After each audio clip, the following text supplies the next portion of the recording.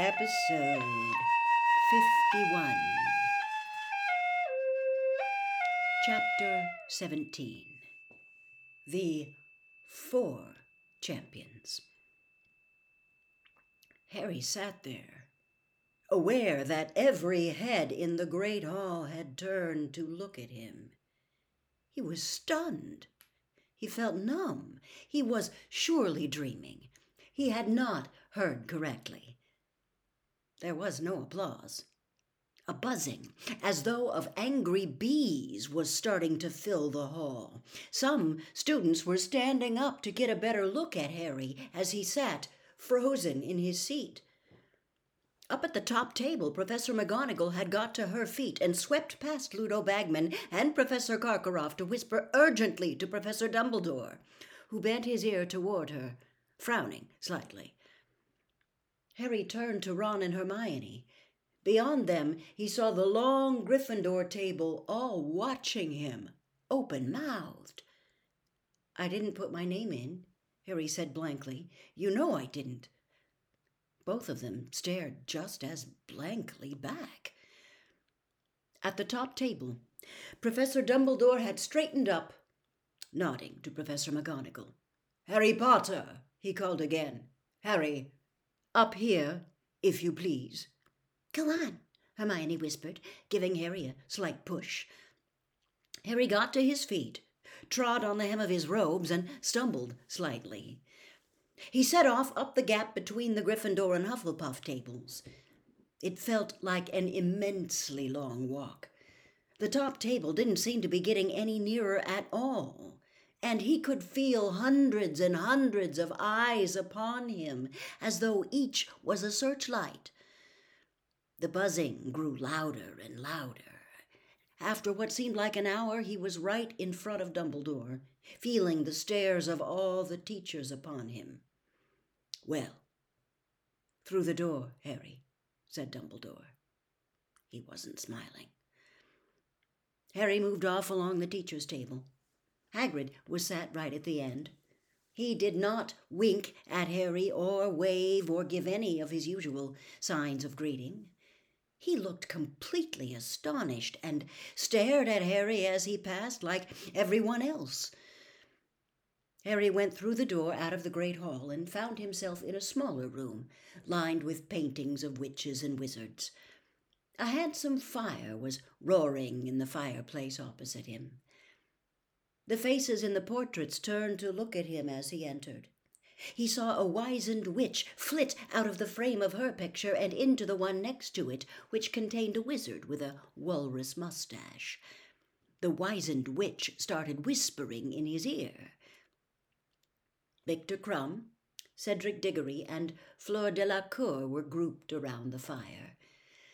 They looked strangely impressive, silhouetted against the flames. Crumb, hunched up and brooding, was leaning against the mantelpiece, slightly apart from the other two. Cedric was standing with his hands behind him, staring into the fire. Fleur Delacour looked around when Harry walked in and threw back her sheet of long, silvery hair. "What is it?" she said. "Do they want us back in the hall?"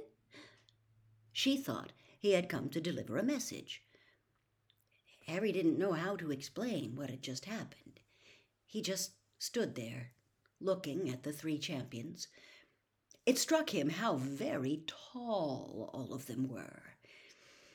There was a sound of scurrying feet behind him, and Ludo Bagman entered the room. He took Harry by the arm and led him forward. "Extraordinary," he muttered, squeezing Harry's arm. "Absolutely extraordinary. Gentlemen, lady," he added, approaching the fireside and addressing the other 3. "May I introduce, incredible though it may seem, the 4th Tri-Wizard Champion?" Victor Crumb straightened up. His surly face darkened as he surveyed Harry. Cedric looked nonplussed. He looked from Bagman to Harry and back again, as though sure he must have misheard what Bagman had said. Fleur Delacour, however, tossed her hair, smiling, and said, "Oh, very funny joke, Mr. Bagman." "Joke?" Bagman repeated, bewildered. No, not at all. Harry's name just came out of the Goblet of Fire. Crumb's thick eyebrows contracted slightly. Cedric was still looking politely bewildered. Fleur frowned. But evidently there has been a mistake, she said contemptuously to Bagman. He cannot compete. He is too young. Well, it is amazing, said Bagman, rubbing his smooth chin and smiling down at Harry. But as you know, the age restriction was only imposed this year as an extra safety measure. And as his name's come out of the goblet, I don't think there can be any ducking out at this stage. It's down in the rules. You're obliged. Harry will just have to do the best he can. The door behind them opened again, and a large group of people came in. Professor Dumbledore, followed closely by Mr. Crouch, Professor Karkaroff, Madame Maxime, Professor McGonagall, and Professor Snape.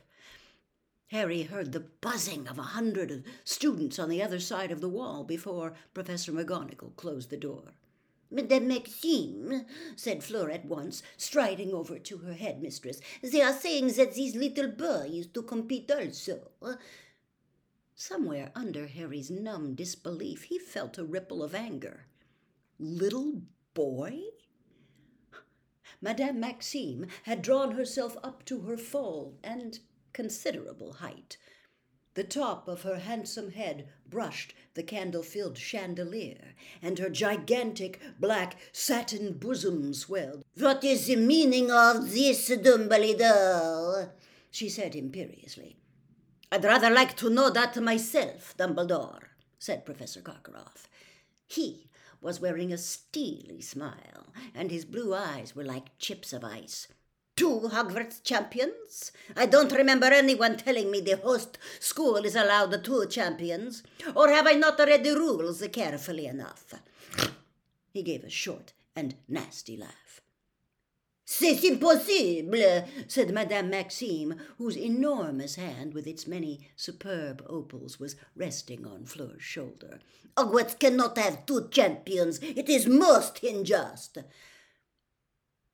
We were under the impression that your age line would keep out younger contestants, Dumbledore, said Karkaroff, his steely smile still in place, though his eyes were colder than ever. Otherwise, we would, of course, have brought along a wider selection of candidates from our own schools.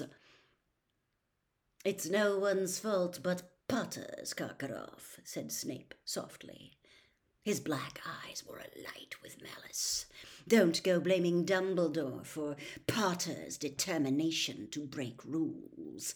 He has been crossing lines ever since he arrived here.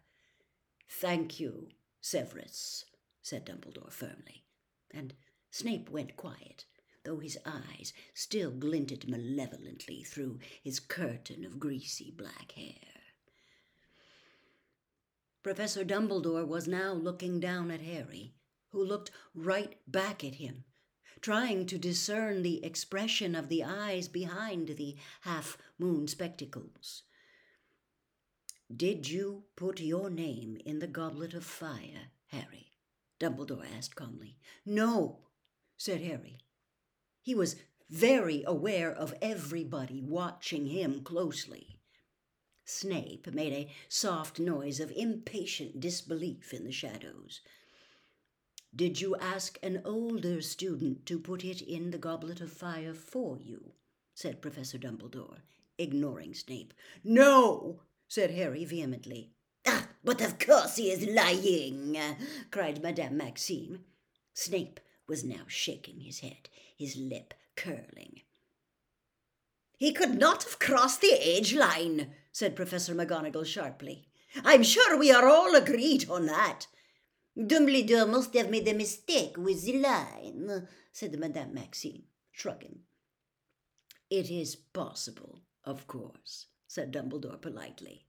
Dumbledore, you know perfectly well you did not make a mistake, said Professor McGonagall angrily. Really? What nonsense!